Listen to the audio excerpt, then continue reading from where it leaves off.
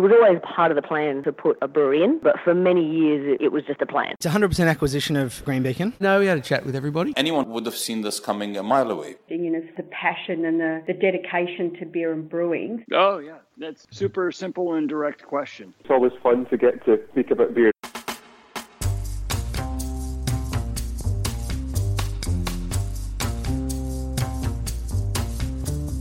And that's just what we're here to do, talk about beer. I'm Brews News editor Matt Kierkegaard, and thanks to Cryer Malt, this is Beer as a Conversation, our weekly sit-down with the people shaping the beer industry, and through these conversations, we dig a little deeper into the stories behind the business of beer and brewing. The Australian brewing landscape is evolving rapidly, and here we try and make sense of what is happening and better understand the issues shaping the industry. This week, Professor Sam Holloway. Sam Holloway is the Bay Area Distinguished Professor of Management and Entrepreneurship at the University of Portland. He's also a beer lover, and in addition to being on the board of a brewery, he developed Crafting a Strategy, an online digital curriculum that gives brewing entrepreneurs the tools, wisdom and knowledge to go out and improve the world, one community at a time, one craft beer business at a time. He's currently in Australia, and next week on February 19, he will be presenting an IBA mashup in Sydney at Wayward Brewing. We caught up with him by phone before he left to discuss the challenges facing small breweries and how they can adapt to the rapidly changing beer industry. If you'd like to learn more about Crafting a Strategy, there's a link in the show notes, as well as to the event information for the IBA mashup. And here is my conversation with Sam Holloway. Sam Holloway, welcome to Beer as a Conversation. Thank you for having me. It's a delight to be talking to you. How could I not talk to you when I was offered the chance to discuss one of the articles that was shared with me, ran with the headline, "Can you imagine a world without Budweiser? We can." Tell us a little bit about your background in beer and how you came to take that view of the world. Well, I have to give credit to my editor, Brian, at theconversation.com. He helped us come up with that title and a few of the other catchphrases. One of the challenges of being a professor or a professional nerd is sometimes we need help from real journalists to get to the point. And I think that title speaks for itself. For me, being a professor, I have one of the best jobs in the world, and I happen to fall in love with the craft beer industry and meet a brewer while I was earning my doctorate, and just, wanted to help him any way that I could, from helping him stand up tanks to placing concrete to, drinking as much of his beer as I could to make him a commercial success. Although that wasn't the best health decision, I still tried. So as a professor, there's only two things that are bad about a professor job. Any professor that tells you they love to grade papers is lying. But the other thing that's limiting about being a professor, at least in the case of my job at the University of Portland, is it's a wonderful place, but I can only really help the people that have the time and the money and are geographically close to me to sit in class. And Crafting a Strategy was something that a few of us, three founders, we really wanted to develop something that could go beyond the walls of the university and really get the information that we felt small breweries needed in their hands, because most MBA programs, they basically teach one strategy, which is to get large, to get big.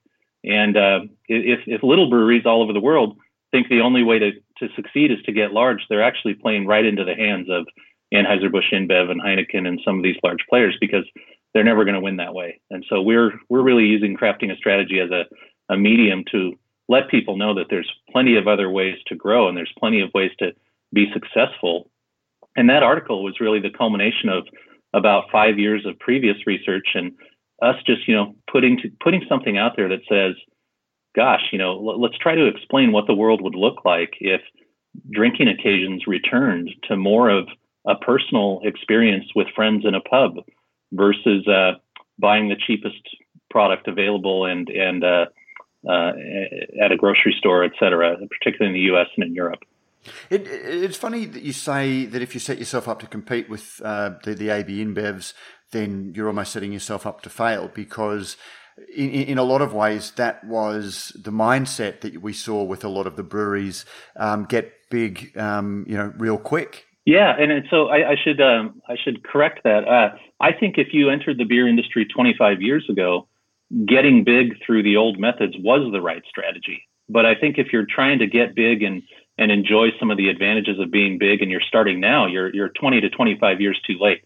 So I think in the current market, it's unless you start with extremely deep pockets, which most craft breweries don't, you're really going to be playing in a game that requires deep pockets and deep expertise and bargaining power. And in the case in the United States, AB InBev owns most of the wholesale channels in addition to that. So it just never made sense to us professors to keep teaching folks that the only way they could compete head to head was to play by the same game. I think fundamentally strategy is about doing things differently than your rivals. And that's really what the craft beer global revolution is people believing in different and more varieties of beer, different flavors, more intense flavors.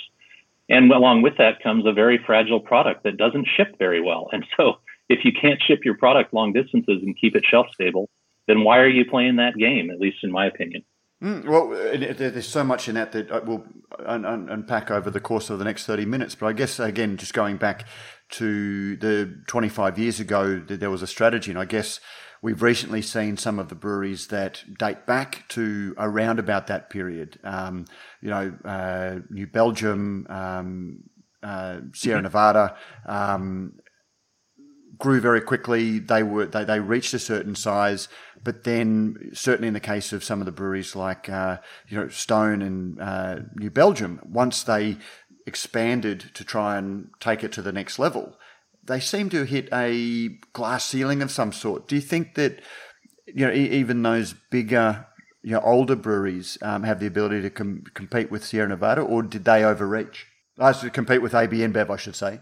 Sure. I think it's a great question, and I'll start with New Belgium. I think it's a really interesting case study of a company that for a long time was fiercely independent and really one of the leaders, along with Sierra Nevada and Stone, in growing the market in America, and kind of showing a path forward for little breweries with a certain set of beliefs and how business can be and how to treat people, and certainly in New Belgium's case, how to treat the environment. It's core to who they are. But even that company, they did some wonderful things like set up an employee stock ownership plan for their employees. But even if you read between the lines of this final sale that they just made, the burden of having a very large company with a lot of people that are getting ready to retire and having to fund those agreements that were made in the past, along with just increasing competition against the larger and larger breweries, meant that they had to sell to someone with even deeper pockets than New Belgium had. And I think the New Belgium is a great case of this is just competition the way that it is once you reach a certain size. If you recall, the founders had already done the employee stock ownership plan and sort of taken their chips off the table many years before. But in their role as advisors, they said it's time for us to get access to deeper pockets and relationships in order to continue to behave the way that we want. And so I think it's a cautionary tale. I mean, Stone Brewing as well, they're fiercely independent, but they've also taken money from private equity to sort of continue the growth curve that they had hoped to do. So it's you have to watch what you wish for as a brewery that is sort of one of these legacy breweries that is, let's say 500,000 hectoliters or 500,000 barrels big and continuing to grow. You're going to start coming up against market forces and bargaining power differences of the Heinekens and Carlsbergs and, all of these large international companies. And quite frankly, they're better at it. So you either have to get the resources to play at their game, which we're seeing, or you have to maybe in the case of most of the breweries that use crafting a strategy, make a strategic choice to stay small and thrive without this, burdensome growth that we saw 20 years ago. Can a craft brewery be big, or is there just something in the promise of craft and independence that when you do get to a certain size, your traditional base no longer sees you as the thing that they supported to begin with, but then you're also not big enough to take on the breweries that aren't seen as being in that space, and you almost exist in a netherworld between the two? Well, that's a very complex question to unpack. I'll do my best. I think the number one thing to remember is there's never been a better time to be a beer consumer ever, probably in the history of the world, than right now. Consumers have more choices, more new choices, more variety in choices.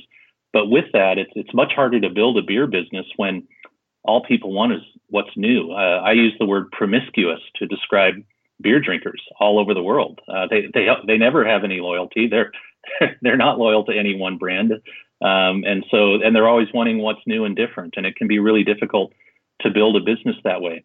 That being said, I'm really only referring to kind of these legacy core consumers that have been in craft, for many years. There's still, even in a country like the United States, there are still huge segments of the population that either don't drink beer at all or don't drink craft beer that are now more willing to move over than ever before. And I think that the Sierra Nevadas of the world have just done an amazing job of staying independent and growing and provide that case study of someone who was able, even though they were there a long time ago and they largely built the category, they're still able to keep doing it. We've seen some other sort of legacy craft brewers join up recently. I think you're going to see a lot more of the top 200 breweries in the United States merge with each other as they're trying to drive down their average cost of goods sold and compete with the large international breweries. So I think, we're going to see a lot more consolidation at the top and a lot more new entrants and fragmentation at the bottom, regardless of which country you're in. Is Sierra Nevada still growing? I know that around 2017, everyone experienced a few headwinds, but has Sierra Nevada returned to growth? That's a great question. I would bet that they are flat to down. I don't have the figures right in front of me, but they're maintaining where they're at better than some folks are. But again, that's a cautionary tale. Most of the top 100 craft breweries in the United States were flat or down last year, with the exception of those that, like Founders, that accessed deep pockets of Bajo San Miguel and Lagunitas, which has a relationship or investment, or actually now it's fully owned by Heineken. It's interesting because another article that I turned to when I was doing some reading was an article that you co-authored just over a year ago, posing the question, has the Brewers Association become too big to succeed? Sort of looking at how big the association that represents breweries has grown and the trouble it has in representing all of the many interests as the market becomes fragmented. Yeah, I mean, there's a lot of people at the Brewers Association that I highly respect, and they're in some ways a victim of their own success. They need to ensure, and that's what this blog talked about, and a couple other blogs I've written, they need to ensure that the largest breweries in their membership are well represented, and they've done a good job with that. They've, gotten the excise tax law passed in the United States, which, if you're more than 10,000 barrels of beer produced a year, let's say that's, 13,000 hectoliters or so, then, a few cents per barrel decrease in tax starts to make a really big difference. I think the challenge is that 98% of the breweries in the United States and probably 95% of the breweries in their membership are so small that 35-cent decrease really has no effect. And so that's the challenge is when you're, I think the other challenge for the Brewers Association in the United States is that their definition of what craft is become a little bit problematic, in my opinion. It worked so well when all the breweries were small and we were sort of banding together to fight against the large industrial brewers.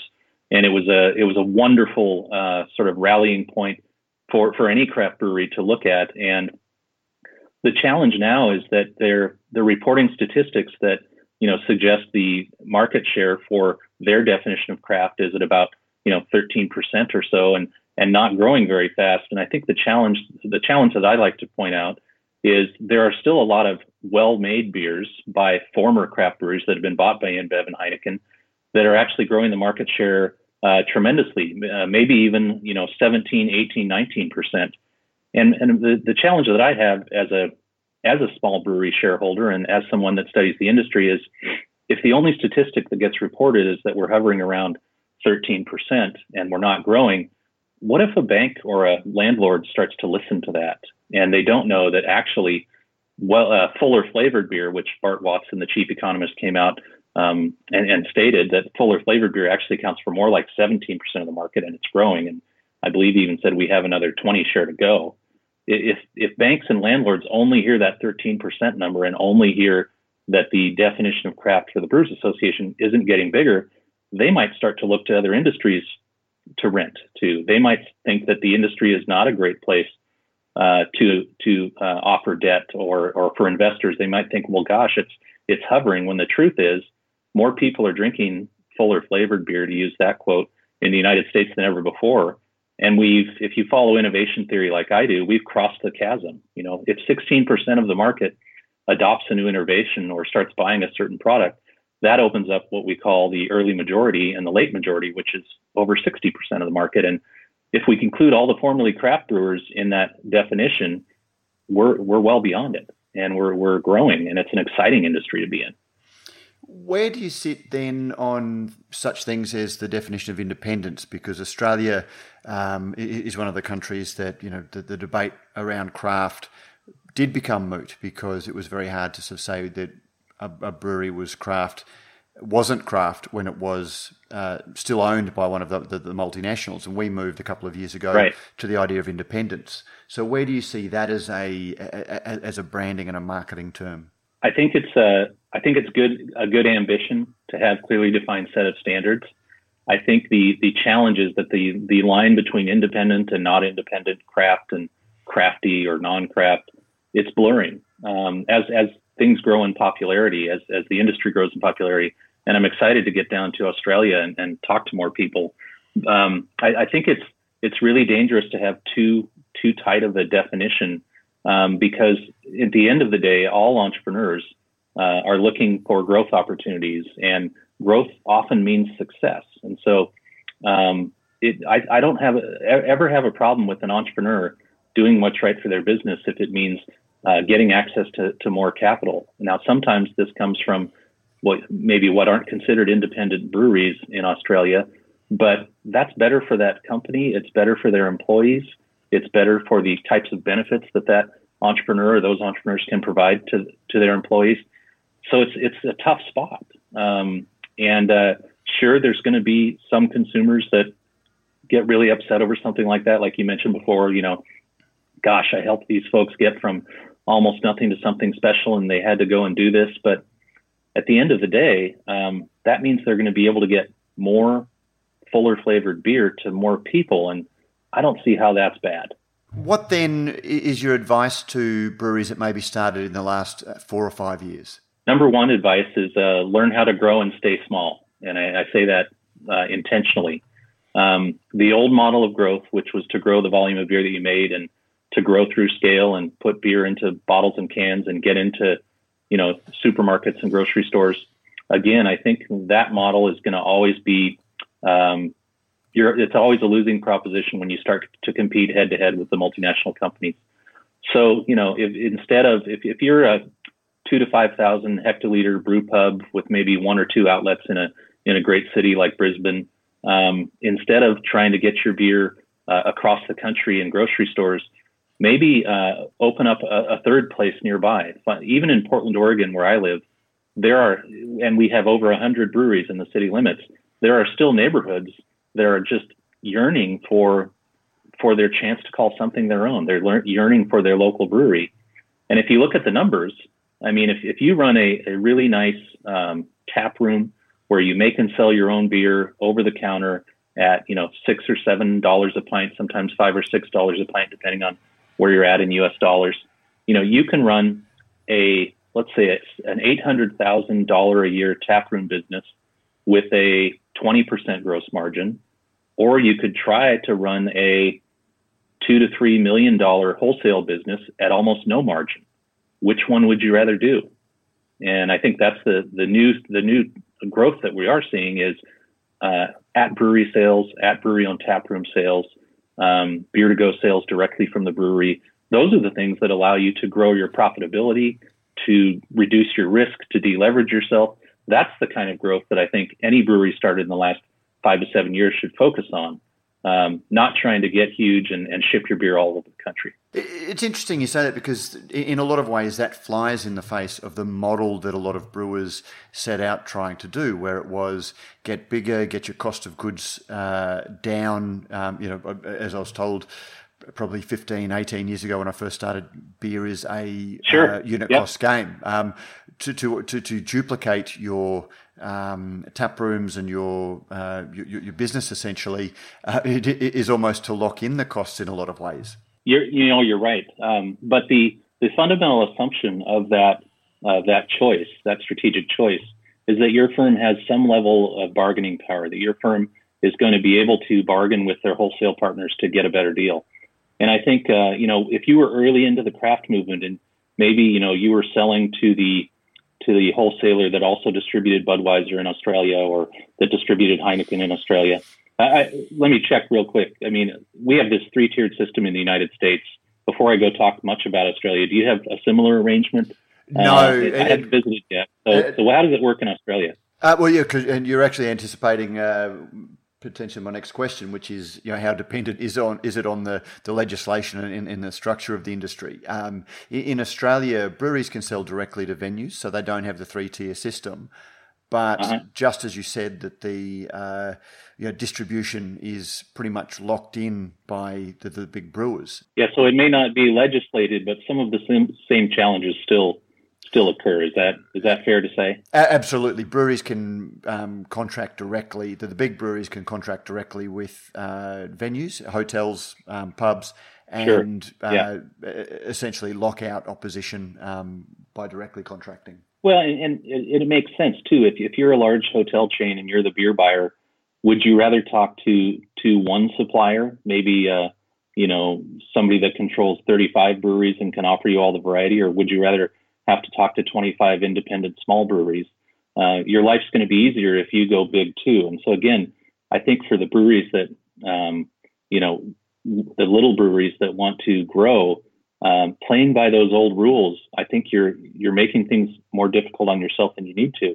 But it does take a different way of thinking. You do have to have the courage to go away from maybe the ideas that you launched with. Again, it's a little bit scary, and that's one of the reasons we developed Crafting a Strategy was, gosh, everything that normal business teaches you is to get big. But what if you're not? And what if you're not big and you don't plan to get huge, or maybe legislation like in the United States prevents you from switching wholesalers?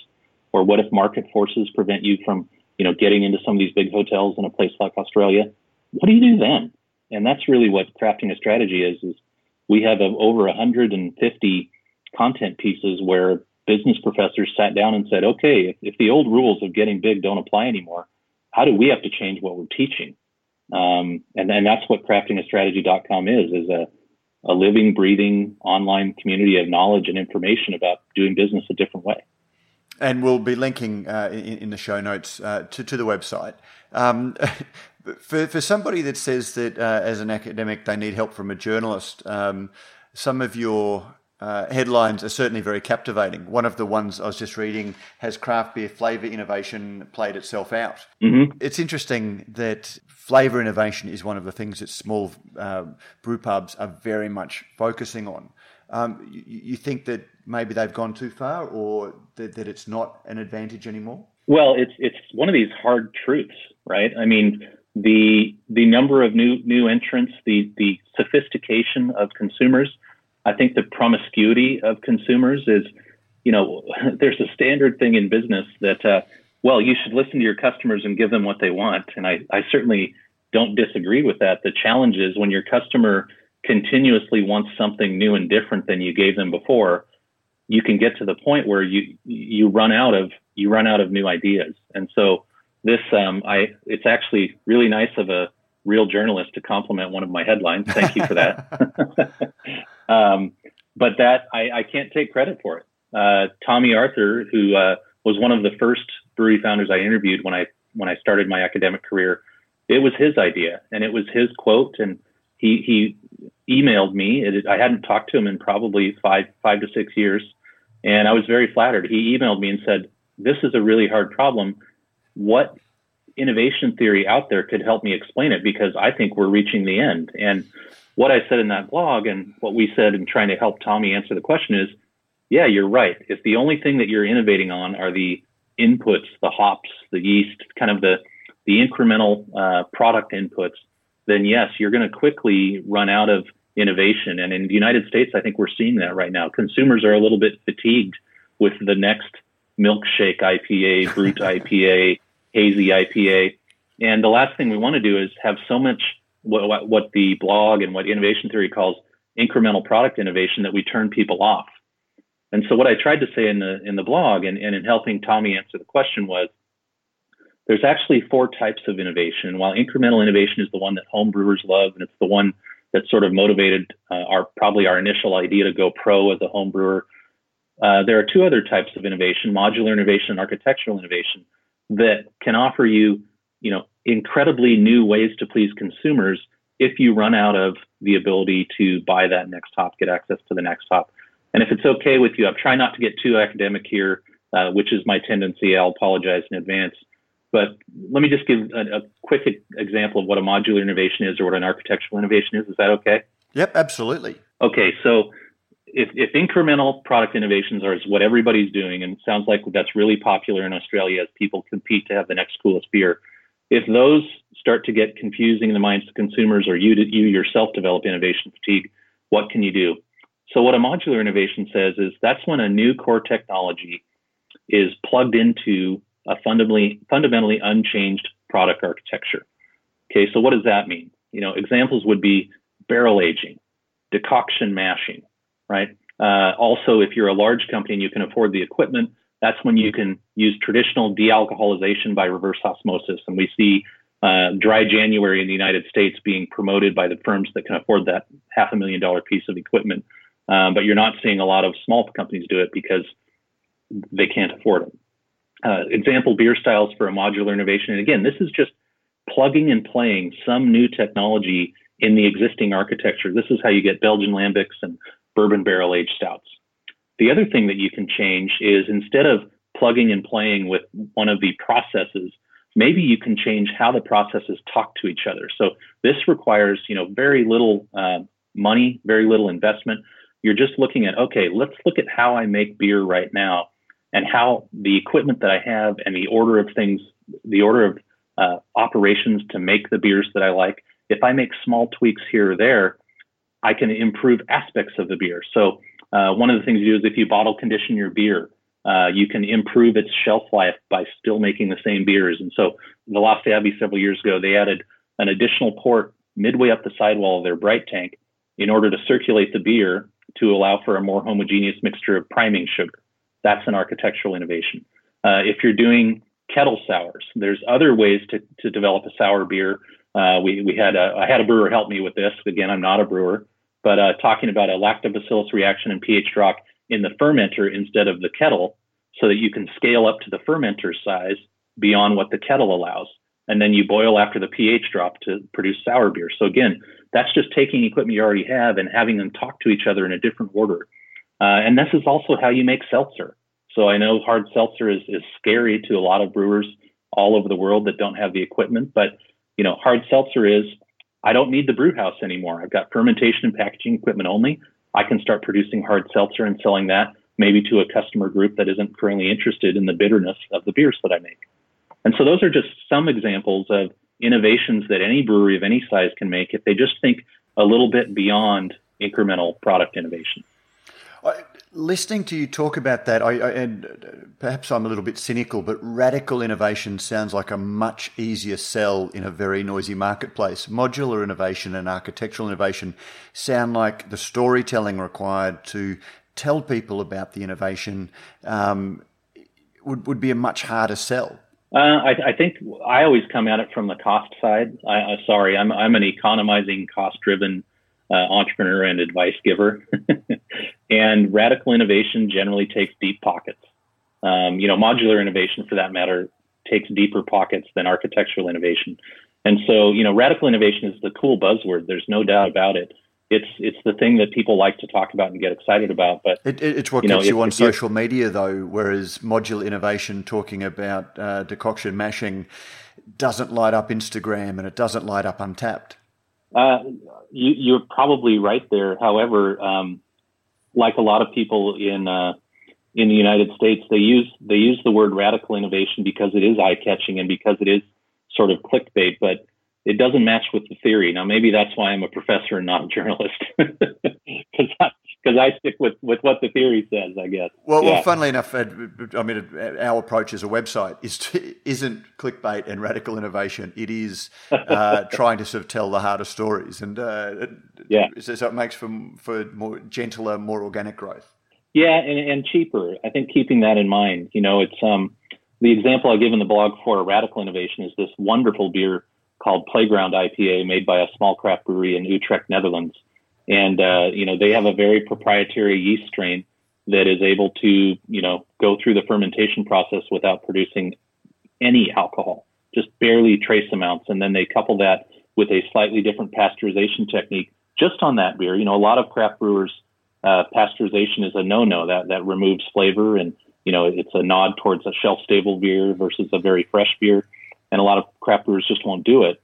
But this company, I've tried the beer several times. It tastes wonderful. The non-alcoholic beer driven by Heineken in the Netherlands is growing tremendously, and Playground IPA is the non-alcoholic craft beer of choice of that country. So again, for them, they made a big bet and it worked.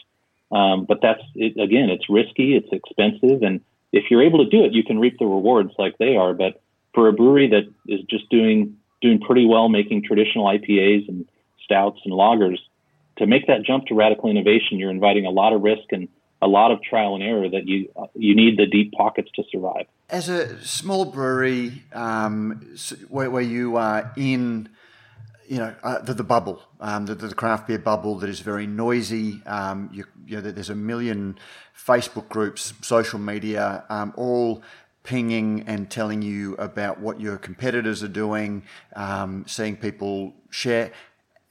How hard is it to, stick to your guns and stay focused on your own business in light of all of that noise and distraction? Well, there's a long history in business literature of founders and business operators taking their eye off the ball. One of the most common and most tragic is when businesses get ready to grow, the founders have to spend a lot of their time fundraising, and they can often take their eye off the ball in terms of the operation of their business. There's many merger and acquisition deals that go south because in the 6 months of due diligence that are occurring, they miss their numbers and they aren't performing as well because the person in charge has been spending all their time talking to investors and pitching to investors, and that can be a challenge. And so I think for a craft brewery, and certainly for the breweries that are members at Crafting a Strategy, we're constantly taking a hard look at what we are as a brewery, what we've become, but also why did we get into this business, and maybe we'd like to take a vacation or have a weekend off sometime. How do we make sure that we meet our commitments and please our customers, but also find balance in our personal life? And those sorts of questions are much harder to answer. And that's, the blog you referenced earlier, in a year that soured, here were some winning strategies. These are firms that took their foot off the gas and said, I'm not going to continue to win. Strategy is always about winning. And if winning only means growing through volume and losing money and increasing my risk, I better redefine what winning means for me. And that's really what we try to do at Crafting Strategy, is say, there are so many more ways to win. You're not going to get rich. You're 25 years too late to be purchased by, one of these huge multinationals. It'll still happen. They'll still pick and choose their spots, but I don't believe it's a good strategy for the average successful craft brewery. So let's redefine a way that winning that does appeal to us, and let's look at those goals. And that's really what that blog was, which was, let's take strategic theory and apply it to little breweries that are choosing a different future than growing volume. Another one of the articles that caught my eye when we talked, but when I was preparing, was "Don't Get Stuck in the Middle: European Ownership, Flagship Strategies in Craft Beer Market Growth." And the flagship, particularly, I'm in the middle of writing an article for Flagship February, which was a whole month of articles celebrating the flagship beers around the world in the face of what was the perception that there was growing consumer indifference to flagships. So maybe you can answer the question, Is there still a place for a flagship-driven beer business? Well, I think the largest craft breweries out there sure hope so. I think a lot of flagship February was driven by the fact that they're in a tough spot. If you're Sierra Nevada, or more, in my hometown, most recently when Craft Brew Alliance sold the rest of their business to AB InBev, just imagine if it's 15 years ago and you make a decision to grow your flagship beer and sell it all over the country, that means you're going to buy assets like brew houses and fermentation tanks that are huge and designed to make huge volumes of one beer. And 15 years ago, that was absolutely the right decision. But now you've got an increasingly promiscuous consumer that always wants something different. And they may love your Hefeweizen, your Widmer Hefeweizen. They may love your Sierra Nevada Pale Ale, and they may buy it occasionally, but they're not buying it in the previous volumes that they were. And so I think, flagships are a great strategy. And what I talk about in that article about don't get stuck in the middle is if we're going to drive craft beer into the early majority and get up to 40, 50, 60% of all beer drank in a given market to be craft, then we absolutely need flagships. That's the strategy we need to appeal to someone that's not going to take a risk on a milkshake IPA. They want something that tastes a lot like the beer they've had before. And that's where Sierra Nevada Pale Ale can be absolutely a flagship that brings more and new beer drinkers into the craft beer fold. That's where, the breweries that have been acquired by AB InBev and Heineken, like Lagunitas and, 10 Barrel, that's where they can absolutely bring a former light industrial lager drinker into craft by having something that appeals to that large majority. But again, the flagship strategy is only really, in my opinion, valuable if you're already big. And the rest of us small folks, we can offer that variety and sort of fill in the vacuum behind the flagship folks. Just a quick example. My dad, who's a great guy, he grew up drinking Coors. That's still his favorite beer. He knows his son is an owner in a craft brewery. He knows his son gets to talk on programs like this podcast about craft beer. He doesn't drink it. And it's mostly because it's got too much alcohol in it and it's a little bit intimidating. He doesn't want to have to learn. And so the beer that he will drink with me is made here locally in Portland. It's called Dad Beer. And it's made with corn. And it tastes a lot like Coors when he was growing up. And it's safe. And that beer appeals to people like my dad that are in the late majority to craft. So my dad's always going to, if he ever moves over to IPA, he's the kind of guy that's going to find one, choose it, drink it, and never switch. The challenge is, so that's where the flagships can still really work. The challenge for most of us that are appealing to these promiscuous consumers is they won't respond well to us investing in flagships. We need to have smaller tanks, more variety, and deliver that to them. How much do you think that smaller venue-based strategy is driven not so much by the liquid, but about the experience, and that there's a change? We hear a lot about sort of younger consumers are all about the experience, whether it's travel or life. That they don't buy things, they buy experiences. How much is the sitting and having a beer in the brewery part of more about the experience of sitting in the shadow of the stainless rather than actually having the beer itself? Well, I think it's the only competitive advantage that the small breweries have. Point blank, very blunt. That's the experience that we sell is the only reason someone would choose to pay $6 a pint in our pub when they could get the same beer or a beer of equal quality for $4 a pint in a grocery store if they buy it by the bottle. And so I've got another blog that I hate to try to plug my stuff too much, but I've got another blog that talks about the sources of value that are that drive buying decisions. And so the idea is that the technical value, which is again, that's what we get excited about as home brewers and young craft beer professionals. The technical value of a beer is its IBUs, its flavor profile, its mouthfeel, it's all of those really good, wonderful things. And people that get really excited about the technical value are the ones that go on Untappd and the ones that blog about it. But that's only 1/3 of the total value in a product or service. The other two sources of value are the installed base. who else is using this product that when I use it, it increases the value of that product to me. The classic example we use in business school is iPhones and iMessage, right? The huge installed base of iPhone users that can freely use iMessage and FaceTime to talk to each other anywhere they have a Wi-Fi connection for free. That's a huge value of the installed base. In a microcosm of a craft brewery, the installed base are all of the other people and the brewmaster and the pub tender and the person cleaning the tanks behind the glass. All of those people that are involved in this product and in this company increase the value of us consuming inside the tap room or the brewery versus drinking at home by ourselves.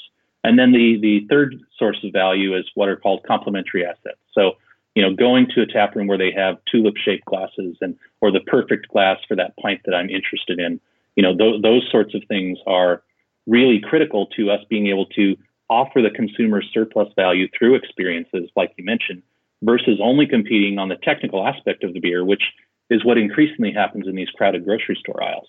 Then the game becomes advertising and expensive ways to communicate versus sitting across the bar from someone and saying, hey, I see you're a regular and I know you normally like, the bitterness of an IPA or a double IPAs. I have this pretty cool sour beer that you should try. In fact, let me give you a free one. I know you may not think you enjoy sour beers, but it's summer in Australia right now. This is incredibly refreshing. It's low alcohol. You can have more than 2. Why don't you give it a try? That sort of sales approach doesn't happen in most grocery stores. It can happen at your brewery. Now, we're speaking to you because you're soon to be packing to come and visit down here. You're coming down to meet with craft breweries and do some presentations? Yeah, I'm really excited. My friend Andre Sammartino, who's a business professor at the University of Melbourne. An occasional contributor to Brews News. Okay, excellent. So you found the right person.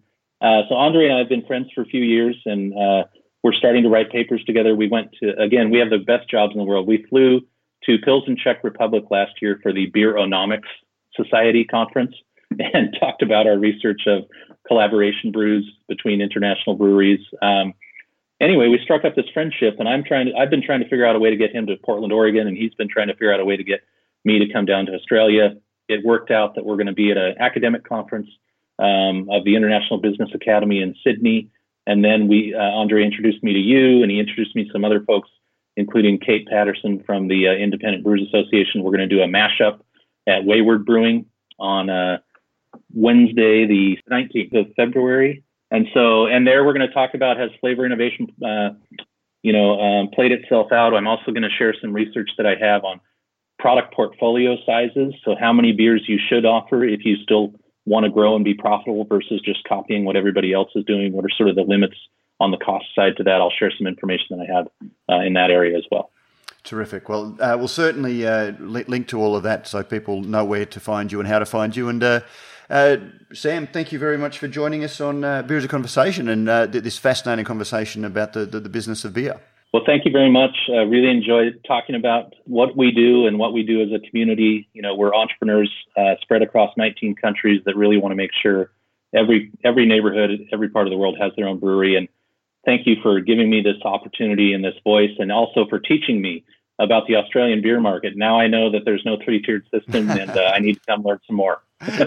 No troubles, and hopefully next time we have a chat, we'll get to have a beer in hand. Let's do it. Absolutely.